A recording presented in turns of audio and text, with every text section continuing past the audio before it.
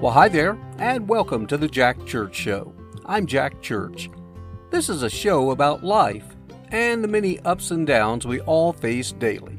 In particular, I focus on the issue of loss. Now, that can be everything from, in my case, the loss of my beautiful wife, or for you, it may have been the loss of a parent, a grandparent, child, spouse, pet, job, you name it.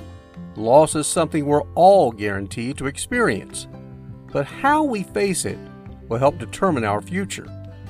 For me, I write a daily love letter to my bride of over 30 years, Pam, and I share those letters with you in hopes they provide some comfort, knowing you're not alone on this journey, and in time, we can and will continue moving forward.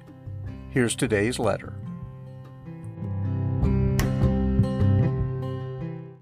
Dear Pam, well, it's been a very hard day emotionally and a little bit unexpected. Here's the deal. I had a meeting in Odessa, Texas this morning, and then in the afternoon I drove the short 15 miles over to Midland and was able to find the home we lived in there when we started our little family with Eric. I got out of the car and I stood on the sidewalk in front of the house, and all of a sudden the tears started to flow as the memories flooded through my mind. How could it be that after all these years I'm standing here and you're not here with me to relive these memories? I looked up and I asked God, why? Why is Pam not here? It just seems so doggone unfair. Well, I then walked around the corner of the neighborhood there to the little church that we would walk to on nice weather days, and again the memories poured over me. Back at the house, I looked at the driveway and could remember it like it was yesterday, when I was pulling up in the drive there, and you were waiting in the garage, ready for me to take you to the hospital because you were going into labor. And while the house, outside of showing the effects of time, still looked the same, I drove down to the hospital, which was totally different, thanks to renovations and expansion over the years. And while the city itself has grown tremendously, as I drove around, it was so hard to fight back more tears as I could picture us at so many places that I would drive past. Again, my afternoon in Midland was much harder than I anticipated. I then drove north 2 hours to Lubbock, where I have a meeting tomorrow. Of course, we lived in Lubbock for a short time as well, but that was back in the late 90s. It actually ended up not being the best fit for us. But even while I was there, I did find the house that we lived in there. And I also found the park in the neighborhood, just a couple of blocks away. Of course, that's the place where we took both Eric and Hannah many times. I got out to walk around, and once again, another round of emotions took over as I looked at the playground, and it seemed like yesterday again with the two of us laughing and pushing them back and forth in the swings.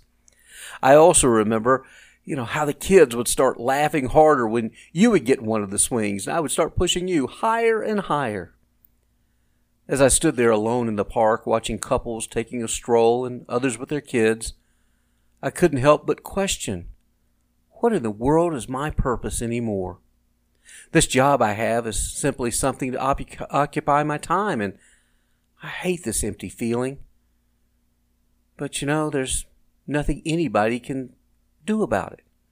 It's just part of the deal when you experience loss. Did I mention the gentleman I met with today has been married a little over 30 years? And he was very direct with me when he learned of your going to heaven.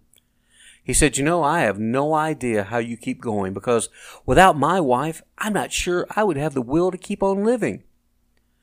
I told him I totally understand, and I was sorry to tell him that, unfortunately, one of you will likely have to experience this someday, but you can get through it.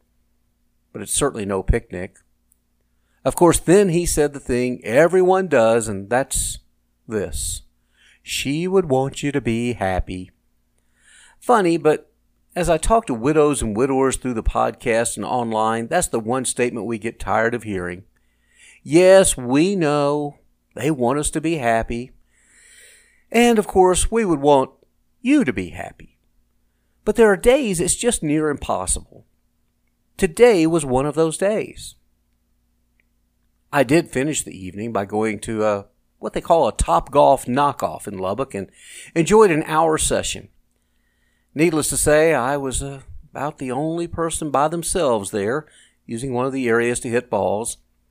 And again, my mind drifted towards you, thinking how much fun it would be doing this with you rather than just me competing against a computer program. My attendant was a very sweet girl who's a senior at Texas Tech University and graduating as a nurse very soon. I told her all about you and how hard you fought in your final year on this earth. I showed her your photo on my phone, and she said, "You look so beautiful, and it seems so cruel for me to have lost you this soon." I told her I agreed, but unfortunately we're not guaranteed tomorrow, and I simply have to be happy with the years I did get because so many are cheated out of life far sooner than we were. Does it make me feel any better?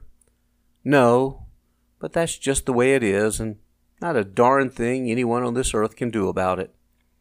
I apologize, Pam, if this was a bit of a downer today, but I really don't care because I'm entitled, and there's always tomorrow, which I would pray is better. If not, God willing, there's the next day, and the next, and the next. You know what I mean. I miss you so much, and I love you forever and always, Jack.